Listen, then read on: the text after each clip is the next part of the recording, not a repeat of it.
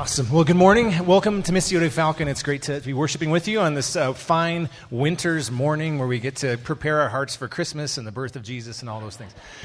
So what we're going to do now is this is a special morning for us, and this is our fifth grade graduation. So if you are one of our fifth grade families, if you could join me up front, that would be great. And as they're coming up here, just to cast a little bit of an explanation for why we're doing this, our church is about 35 to 40% kids, fifth grade and under, which means we have a lot of little ones running around, and that's been the case ever since we started. That God has blessed us with so many young lives that are being discipled. And so in our church, we think that discipleship is the reason why we gather. Like, we are disciples of Christ, and we gather to make new disciples of Christ. And so with that, what discipleship is maturing together in Christ. So yeah, we can squeeze in here, right? There's plenty of space. Come on down, guys. So discipleship is maturing together in Christ. And so as we mature towards this fullness of who God has called us to be, what this gives us the opportunity to do today is to celebrate some milestones in these young hearts and the discipleship that God has worked into their lives. And so the Bible has this concept of an Ebenezer, or a stone of remembrance, where you have these things in your life that you can look back on and see how God has worked faithfully in their lives. And so for each of these kids that have been here for either several years, or even, I think Max is our senior one here. He's been here for 9 years, which means he was 2 when he first started coming to Missio Kids. And you think about all of these young hearts and how many times they heard the gospel preached in their Missio Kids classes, and this is the culmination of that. And so from this point on, they're going to be worshiping with us at our tables. And so at your table group discussion, you will have these young 6th graders and on up. And so we invite you to encourage them to contribute at your table, to welcome them into the conversation, because they are not the church of the future. This is what the church looks like, is people of all ages and generations worshiping together and celebrating God and His glory and goodness. And we believe that the work that God began to do in each of these people's lives, He will continue to do, and He will bring that to completion. So we're going to pray now over all these young hearts. And so I've asked Kelly, as our kids director, to pray over them as she kind of hands them off from Missio Kids to Missio Youth. Then I've asked Bruce, as one of our youth leaders, to pray over them, welcoming them into our Missio Youth group. So let us pray. Heavenly Father, we come before you. We're so grateful for the awesome work that you do in us and through us, and that you're absolutely doing in transforming hearts and minds in Missio Kids. And we look at these 5 graduating 5th graders, Lord, and we're so grateful for the little seeds that have been planted year after year, the seeds of gospel truth, of your grace and salvation by faith, of your death, burial, and resurrection that they've heard week in and week out. And God, we pray that those seeds that have been planted would blossom and bear much fruit. Thank you, God, for a church that loves and celebrates and is stewarding well these young hearts and Missio Kids.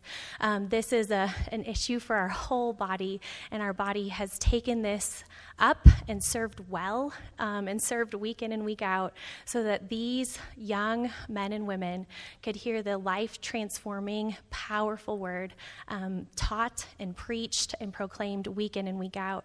And we ask, God, that they truly would love you with all their heart and serve you all the days of their life, that they would grow in the understanding of your wisdom and knowledge, and that you are the true source and sustainer of all things.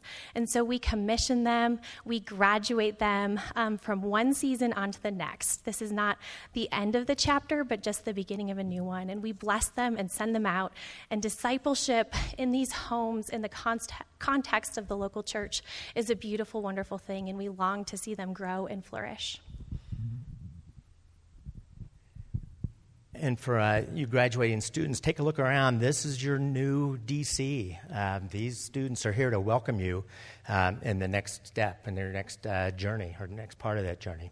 So let's pray. Father, we give thanks for these families and these students. We just ask your blessing on them, Lord, as they graduate today, and then they move on the next step, and that's into middle school and into high school. And we just ask your blessing on that journey, Lord. And we just ask for perseverance for these students and the families. It's a crazy ride, and we all know what it's like. And we just know that it can be somewhat crazy, but it can also be fantastic in your world. So ask your perseverance on them, Lord. And lastly, we just ask that you bring alongside another student, another family, another adult, that we can walk with them, with these 5 students in their faith walk, and be with them as they look toward you and continue to study your word. In your Son's name we pray. Amen. At this time, if you're able, please stand for the scripture reading out of respect for God's word.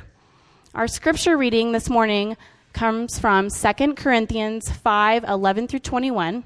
You can find it starting on page 966 in the black Bibles on your table, and it will also be on the screen. If you don't have a Bible and you would like one, you can take one of those black Bibles on your tables as a gift. Therefore, knowing the fear of the Lord, we persuade others.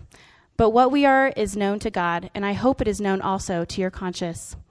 We are not commending ourselves to you again, but giving you cause to boast about us, so that you may be able to answer those who boast about outward appearance and not about what is in the heart. For if we are beside ourselves, it is for God. If we are in our right mind, it is for you. For the love of Christ controls us, because we have concluded this, that one has died for all, therefore all have died. And he died for all, that those who live might no longer live for themselves, but for him who for their sake died and was raised. From now on, therefore, we regard no one according to the flesh. Even though we once regarded Christ according to the flesh, we regard him thus no longer. Therefore, if anyone is in Christ, he is a new creation. The old has passed away. Behold, the new has come. All this is from God, who through Christ reconciled us to himself and gave us the ministry of reconciliation. That is, in Christ God was reconciling the world to himself, not counting their trespasses against them, and entrusting to us the message of reconciliation. Therefore, we are ambassadors for Christ, God making his appeal through us.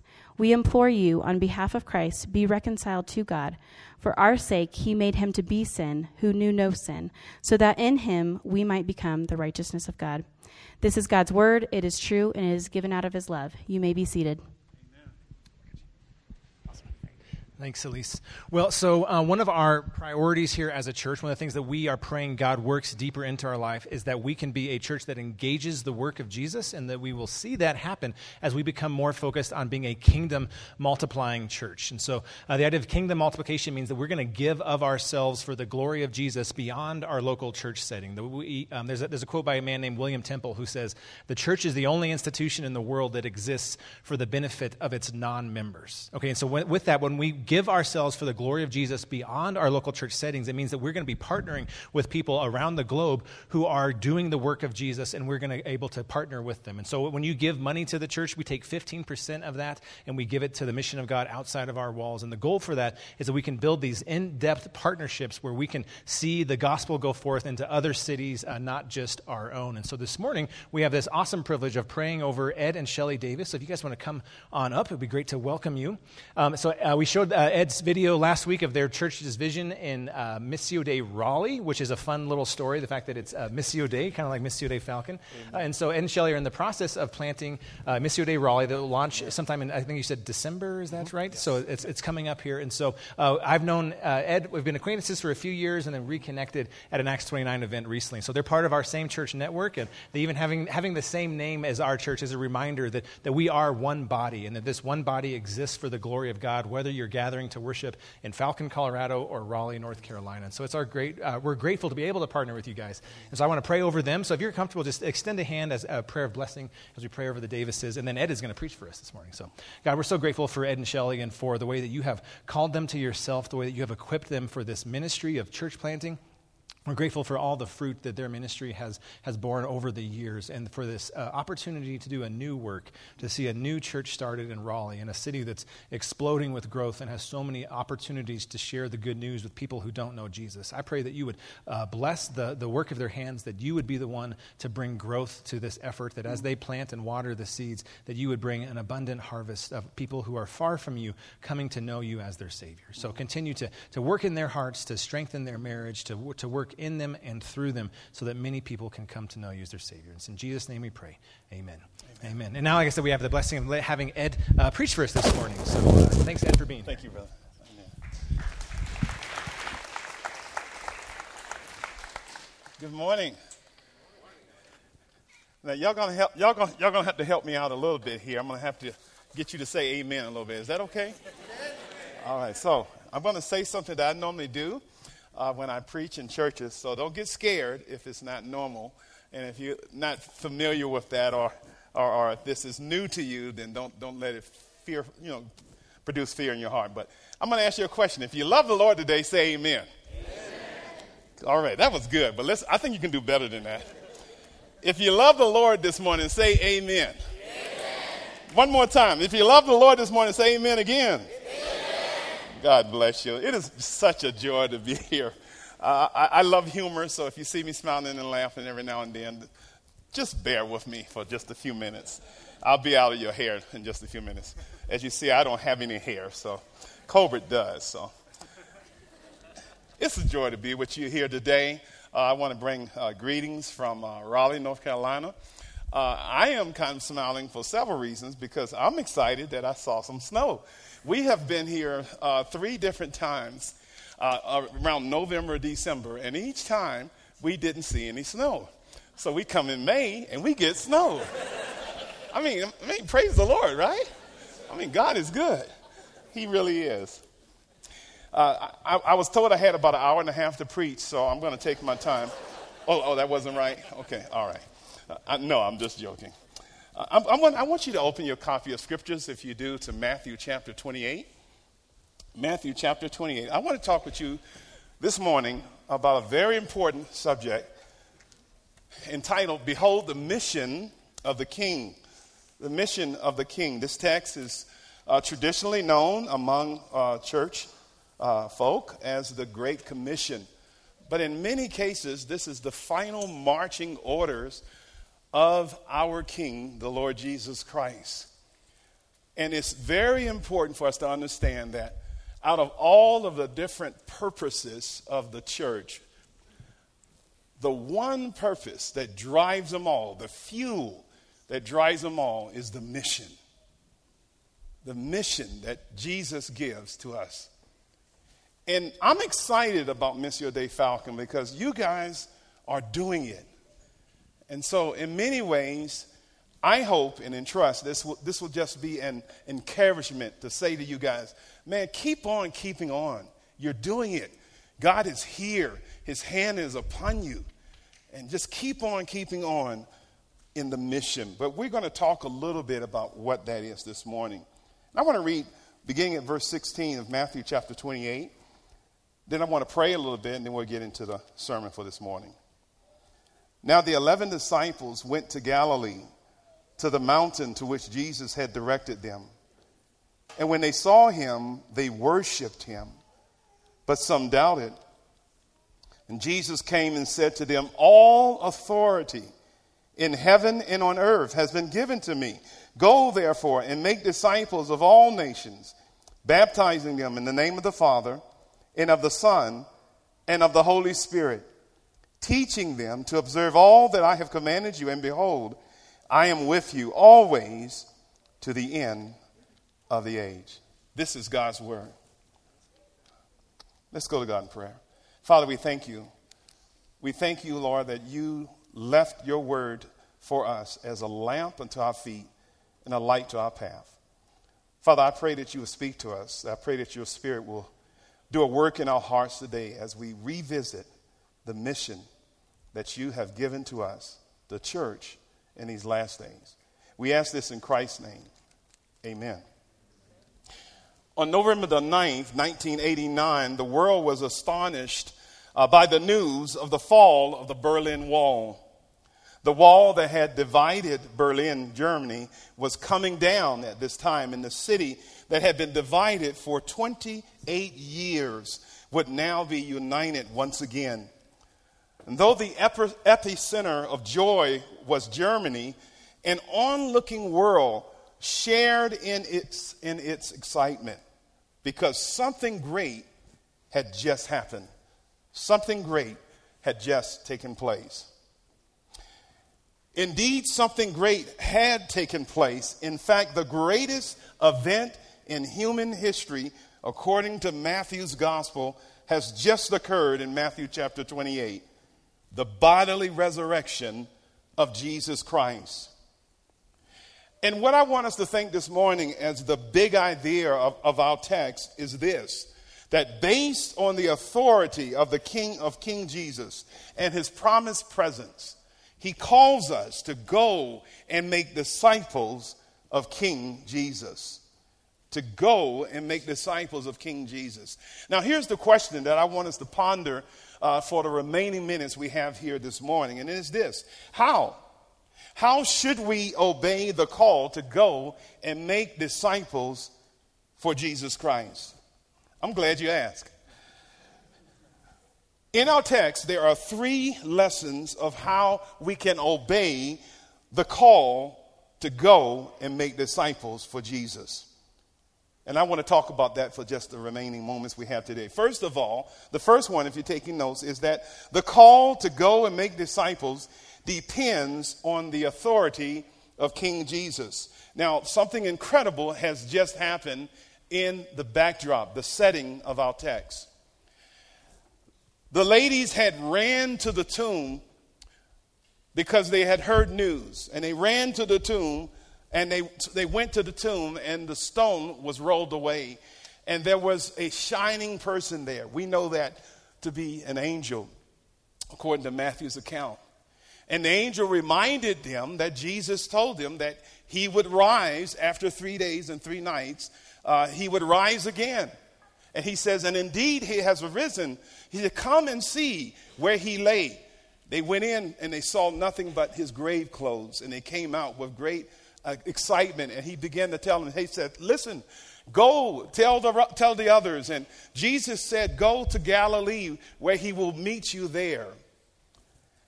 And they ran to the apostles who were hiding. You know, the ladies had the courage to go to the tomb while the guys were hiding.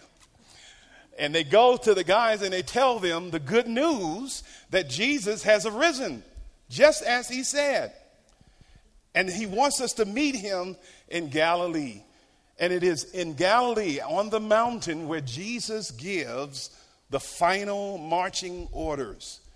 Most New Testament scholars tell us that it took approximately 2 weeks to 3 weeks from verses Matthew 28, 1 through 15 to our text today. Jesus had many different appearances before that. But according to Matthew's gospel, the very next event in the narrative is the event where we see in our text this morning, where they're meeting Jesus. They come to the mountain, the place where Jesus called them to come, directed them to come. And notice the text as we see in verse 16. Now the 11 disciples went to Galilee, to the mountain to which Jesus had directed them. And when they saw him, notice the responses. They worship. But some doubted. 2 responses to the post-resurrection appearance of our Lord. One is that of worship. The word is proskuneo in the Greek. And it carries the idea is to bend the knee. It carries the idea of prostrating before a potentate, before a sovereign. That is the only response, the only proper response to the resurrected Christ, is it not? To bow the knee, to worship him.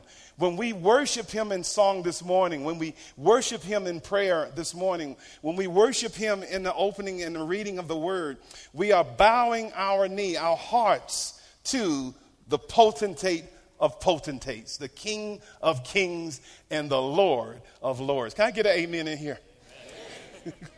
All right, I heard that. Somebody's getting into this. We're going to get shouting before the end of this sermon. You watch out. Worship is the primary proper response. But the reality is that doubt is there as well, is it not? He says some doubted. And this is a rich word because it carries the idea of coming at the fork between 2 roads. It literally means standing between 2 ways, 2 pathways. The idea that Matthew is trying to tell us here is that there are some within their hearts that just aren't convinced that this is Jesus, that this is the resurrected Christ. And perhaps this morning you are here. You are in that world. You're in that response right now. You're here today, you're hearing the word, you're listening to the song sung, but you're not quite there yet. You're not quite there. You're not convinced that Jesus is the way, the truth, and the light. And that's okay. We welcome you. We thank God for you being here today. But the good news of the fact is that whether you are here with a worshiping heart and a worshiping heart for the Lord, or whether you're here in doubt, the good news is that Jesus Christ loves you. He loves you where you are. Amen. Amen. Thank you. He does. Now notice the assertion. Notice the assertion. Now this is important. As we get into the narrative, we talked about the post-resurrection of Jesus. They see him. Some worship, others doubt. And the very next thing, notice the text here in verse 18, is an important establishment about the person of Jesus Christ. Look at the text. He says, and Jesus came and said to them, here's the assertion, all authority in heaven and on earth has been given to me. Stop there. Wow. Jesus says all. This is the first of 4 alls in the text. Jesus says all authority has been given to me. Now, if you are familiar with prophetic literature, this is a fulfillment of what Daniel talked about over 700 years ago. Write this down because I'm already there. But in Daniel chapter 7, in verses 13 and 14, listen to these words. Daniel says, I saw in the night visions, and behold, with the clouds of heaven, there came one like a son of man. And he came to the Ancient of Days. Here, Daniel uses this very, very popular title that Jesus used of himself as the Son of Man. It's a messianic term to point to the fully God-man. He says, and the Son of Man came to the Ancient of Days. You say, well, preacher, who is the Ancient of Days? The Ancient of Days is the Father. He is the everlasting Father. He is the Most High God. He comes to him. Now, notice what the Father does for his Son here in the text, and was presented before him. This is an official moment of royalty, of passing of authority here. Notice verse 14. It says, and to him was given dominion and glory and kingdom, and that all peoples, all nations and languages should serve him. His dominion is an everlasting dominion which shall not pass away, and his kingdom one that shall not be destroyed. Who is that talking about? They're talking about Jesus Christ. He has all authority, exousia. There is no authority that he does not have. And what is the idea here? First of all, it's an idea of totality. His authority extends throughout all of the heavens and all of the earth, and indeed even under the earth. He is Lord of lords. He is King of kings. He is sovereign. He is the sovereign God in human flesh. Jesus Christ is not just a mere teacher. He's not just a mere professor or prophet. He is Lord. He is God. He is Emmanuel, God with us. Can I preach in this place for a few minutes? Listen to the witness of Matthew in his count alone. Matthew talks about this incredible, astounding authority of Jesus. In Matthew chapter 8, verse 26, Jesus has authority over the creation. In Matthew chapter 4, verses 23 and 24, as well as Matthew 8, 28, 34, Jesus has authority over disease and demons. In Matthew chapter 9, 1 through 4, Jesus has authority to forgive sins. Don't you like that? He can forgive sins. But most importantly, listen to this. In Matthew chapter 28, 1 through 10, Jesus has authority over our ultimate foe, and that is death. No Christian, no follower of Christ never has to fear the grave ever again, because we have victory over death, because we worship the one who is life. He is the resurrection and the life. Somebody in here ought to say amen here. I'm going to get them ready for you, brother. Listen. If Jesus has all authority over all peoples everywhere, he has the right to tell us what to do. Amen? I think that's tight logic. Right, Professor? She said yes, by the way. I don't know if you heard it. Thank God that the King of glory is a compassionate, loving, gentle, and humble King. Here's the good news. Because of who Jesus is and the authority he has, we don't have to worry about what happens in our world today. We don't have to worry about what happens in Washington, D.C. We don't have to worry about whatever the next politician will be, because we know that all authority is in the hand of Jesus Christ. So, because of that, we can rest and revel and respond in worship in the complete authority of King Jesus. Now, number 2, so the call to go and make disciples depends on the authority of King Jesus. And second, I got to move here. The call to go and make disciples depends on the command of King Jesus. Notice verse 19, if you will. Here's the command Jesus gives out. He says, "Go, therefore, and make disciples of all nations, baptizing them in the name of the Father and of the Son and of the Holy Spirit, teaching them to observe all that I have commanded you." Stop there. The command. What is the command, preacher? The command comes from one basic driving imperative, and it's the imperative, make disciples. Mathetes. Mathetuo in the verb form. And the idea, the meaning behind this is idea, the basic idea is a learner or a follower. But Mark Dever, in his small but very powerful book called Discipling, gives this definition that I love. And that is, disciple making or making disciples is helping others follow Jesus. Yes, I like that. Helping others follow Jesus. Look at the scope. Look at the text. He says, make disciples of all nations.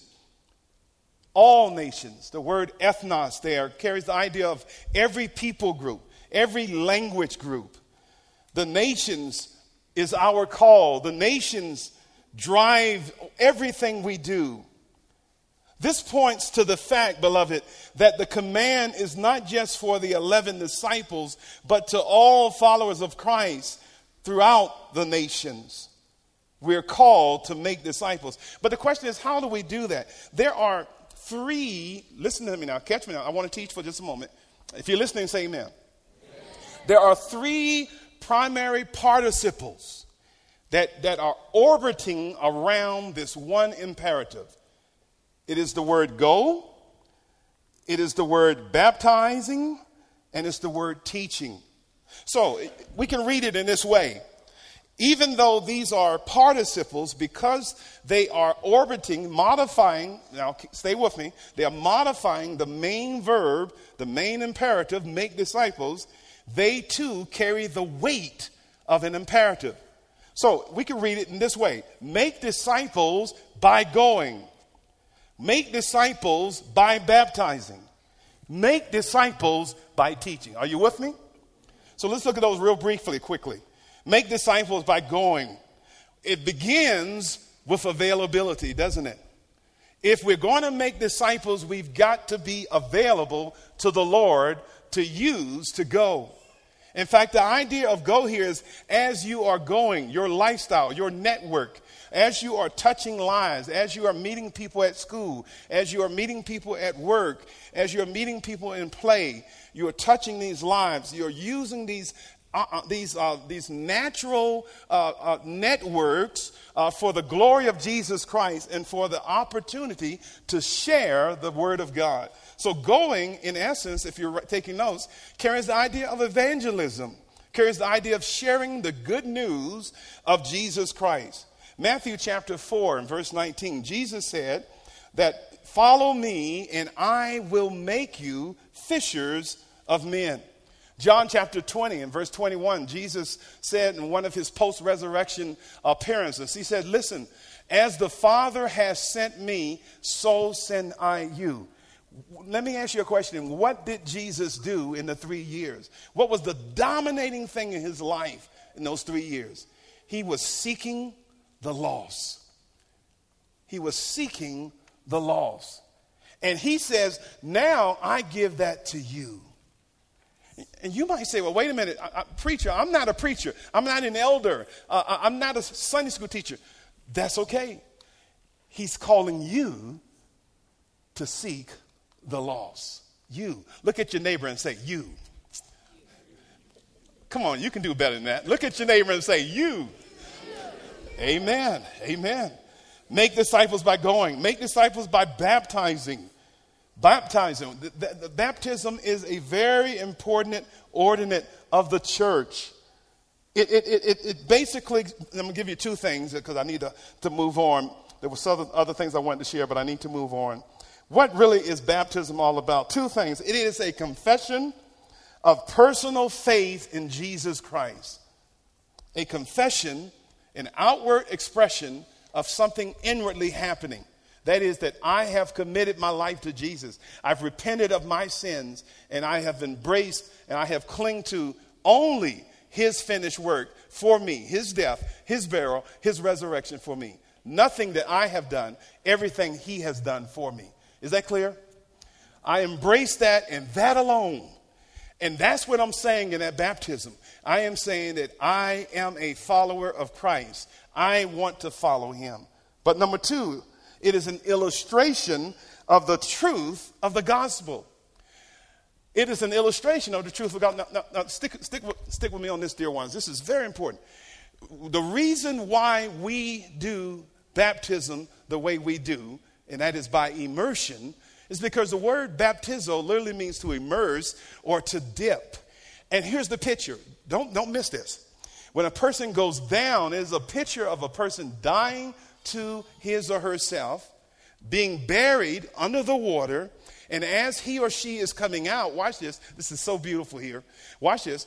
The picture is that person coming up out of that water into a new life, resurrection, a resurrected life, death, burial, and resurrection. The baptism is a picture of his death, burial, and his resurrection. This is why we do baptism. But we do teaching as well, do we not? We make disciples by teaching. Colossians chapter 3 and verse 16, Paul says, let the word of Christ dwell in you richly, teaching and admonishing one another in all wisdom. 2 Timothy 2, 1-2, Paul tells his young protege Timothy, he said, take the thing that you have witnessed in my life and entrust them to faithful men who would then go to other men and would teach them also so that they can then go and teach others as well. Teaching is a vital part of how we make disciples.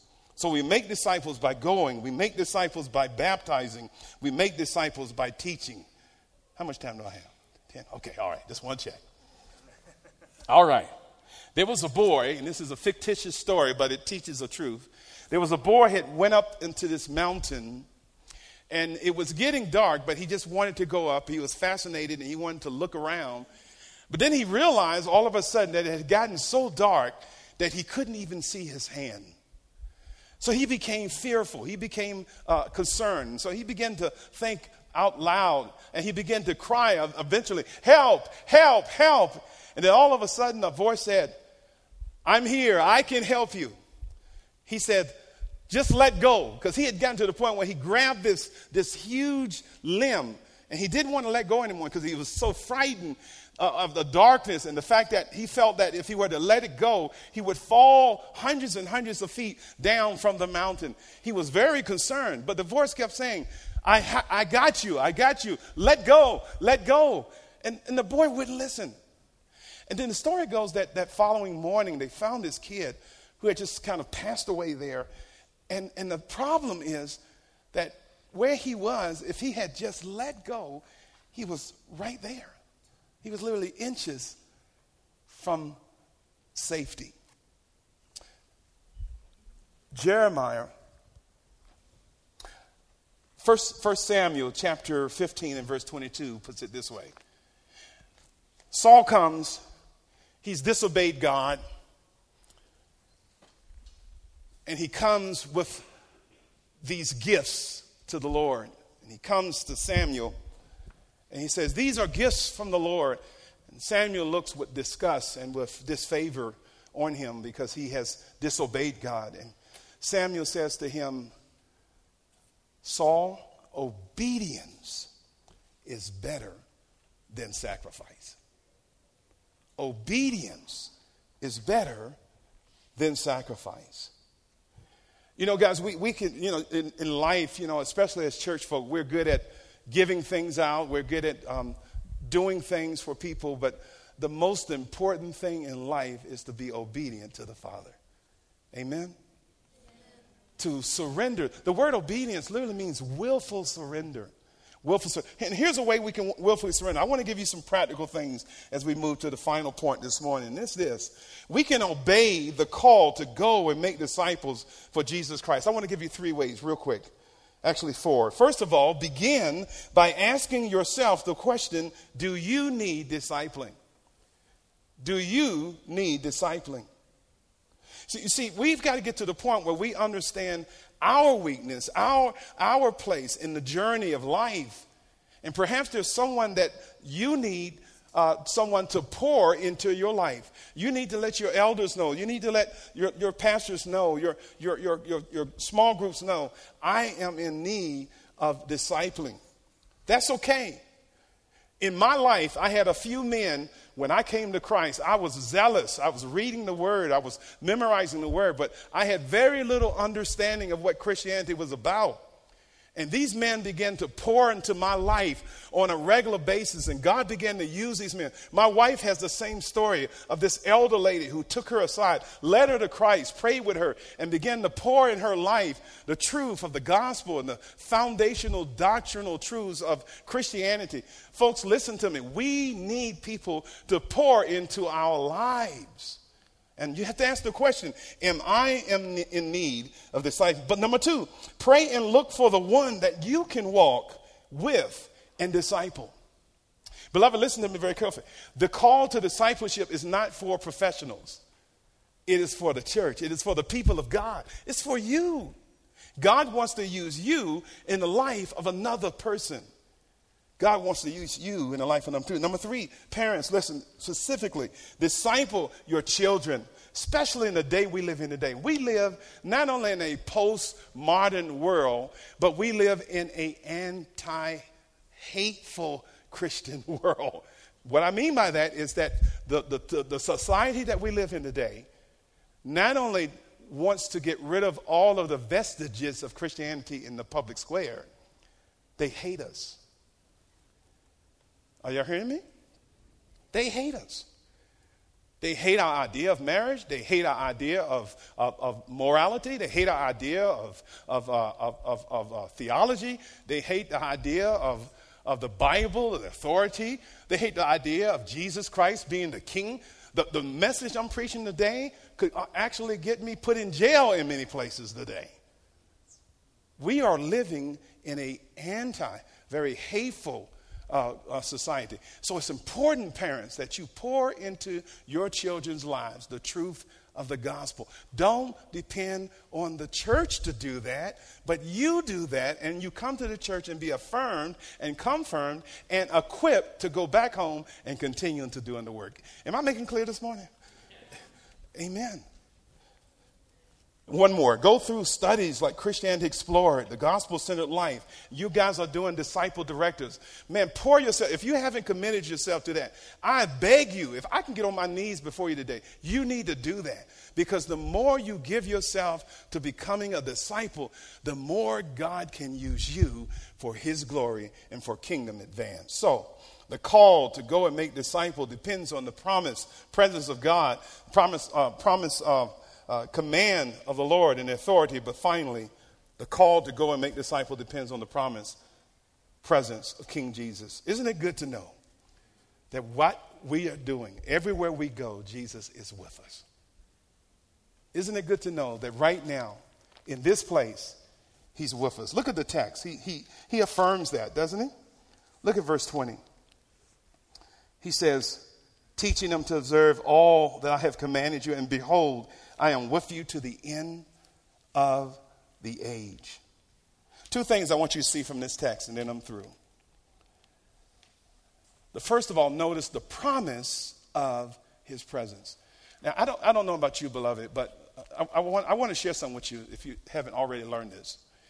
If you begin to start witnessing for Christ, if you begin to start sharing your faith, men, listen to me. If you begin to start letting your light shine in the office, in the warehouse where you are, where you work, if you begin to let people know, not just in just sarcastic, just preaching at people, that's not what I'm talking about. I'm just saying simply living the faith before men and women. I come from a military family. My dad was a Navy man, last serving in Little Creek Amphibian Base, Norfolk Naval Base in Norfolk, Virginia. Any military here today? Yeah. So I grew up around Navy and Marines. And I learned from a lot of guys who began to live for Christ that it ain't easy. Excuse my English. It's not easy. You can get ostracized, you can get isolated, you can even lose opportunities of advancement, even though they may not tell you that. They'll give you a good, proper, reasoning why you didn't get the position. But the reality is they don't like you because you are a Christian. And I wish I could say to you today that I wish I could do what Joel Osteen and all of those guys did. I wish I could tell you if you were a Christian, man, God's going to make you rich. God's going to promote you. You're going to get all the good positions. People are going to love you. Oh, man, you're going to be all that. I can't do that. In fact, I can say probably just the opposite will happen. But what's more important? To live for Christ or to live for Ed Davis? Paul said, for to me to live is Christ and to die is gain. And here's the point I'm trying to say. When you start living for Christ, you're going to get a lot of mess at you. You're going to get people, you're going to lose friendships. People who you thought were your best friends are going to turn their back on you. They're going to talk about you like a dog. It's getting quiet in here, preacher. But here's the good news. Here's what I got to tell you. Here's the good news of the gospel. Jesus said, I am with you always, even to the end of the age. Isn't that more important? That Jesus is with me. He promises his presence, but he not only promises his presence, he says his presence is permanent, even to the end of the age. The word age is a significant word. It means aeon. It carries the idea to the end. Listen to this. Listen, are you still listening? Say amen. Amen. Even to the end of time. I'm with you. I'm with you. I'm with you. Even, but you don't understand. My sister, my sons hate my guts because of my position in Christ. I'm there. My wife is there. But Jesus comes back and says, Ed, it's okay. I'm with you. But you don't understand, Lord, the tears keep coming. It hurts. You love your family, you love your friends, you love your best friend, but they turn it back. They don't want to be with you because of your commitment to the Word of God. And Jesus comes beside you and he says, listen, I understand, but I'm with you. The promise of his presence. So, beloved, go. Make disciples. Make disciples. Commit your life. More than anything in life from this day forward, commit your life to following Jesus. Amen? I want to challenge you in these next few minutes to go to the discussion questions. Talk honestly. Don't be afraid. Open your heart, whatever God leads you. Let God move in this time. God bless you. Thank you for this opportunity. After we have heard God's word preached, we respond in worship. And so there's lots of ways we can respond in worship. We respond in worship through taking communion. We're going to do that in a little bit. We can respond in worship through the giving of our tithes and our offerings. In the offering box in the back, that's a giving out of an abundance of gratitude for what Jesus has given for us. We can also respond in singing. We have 2 more songs we're going to do. And then the final way that we can respond is through prayer. And so we're going to do another time of prayer, pray over a family that is moving. This will be like the 3rd time, right, this morning that we've prayed over someone, lifted up hands. And so what I want to encourage us with that is that prayer is an act of worship. It's not something that we're observing or watching someone else lead. It's our souls and our hearts are joining with the person leading prayer in prayer. So we're going to do that here now. So if you want to come on up, Batelli family. This is one of the traditions we have as a church is when a family moves on after they've been a member of our church, we want to send them out, we want to commission them and pray over them as they go. And so after 6 years of being a part of Missio Dei Falcon, Isaiah wasn't born yet. The rest of you guys were a lot younger and smaller when you came. And just for 6 years, they've been a healthy part of our church family. And just the idea of making disciples. There are many more disciples in Falcon, Colorado, who have been strengthened and encouraged and come to faith because of the ministry of this family. I think about even Ethan praying with one of our neighbor kids and leading him to accept Jesus as his Savior. Is one of those like stories that will always stick with me, with you guys.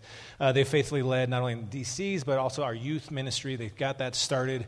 It was thriving under their leadership. It's continuing to thrive because of how they set it up to go from there. So now they are returning home to Florida. And they are going just with our blessing, and we're going to miss you guys so much. But we want to pray over you and send you out. When you read through the New Testament and you get to Paul's letters, at the end of all his letters, he always has these instructions where he's like, hey, send this person here, bring this with you, send this person over there. And what it is recognizing that we're in this spiritual battle and that God, as a good general, sends his troops where he needs them in order to do ministry. And so just as you guys have made disciples here, I have no doubt that there'll be many disciples in Florida who are strengthened through the ministry you have there. And we're going to miss you guys a ton. So if you're able, can you stick out your hands and join me in praying for the Batellis?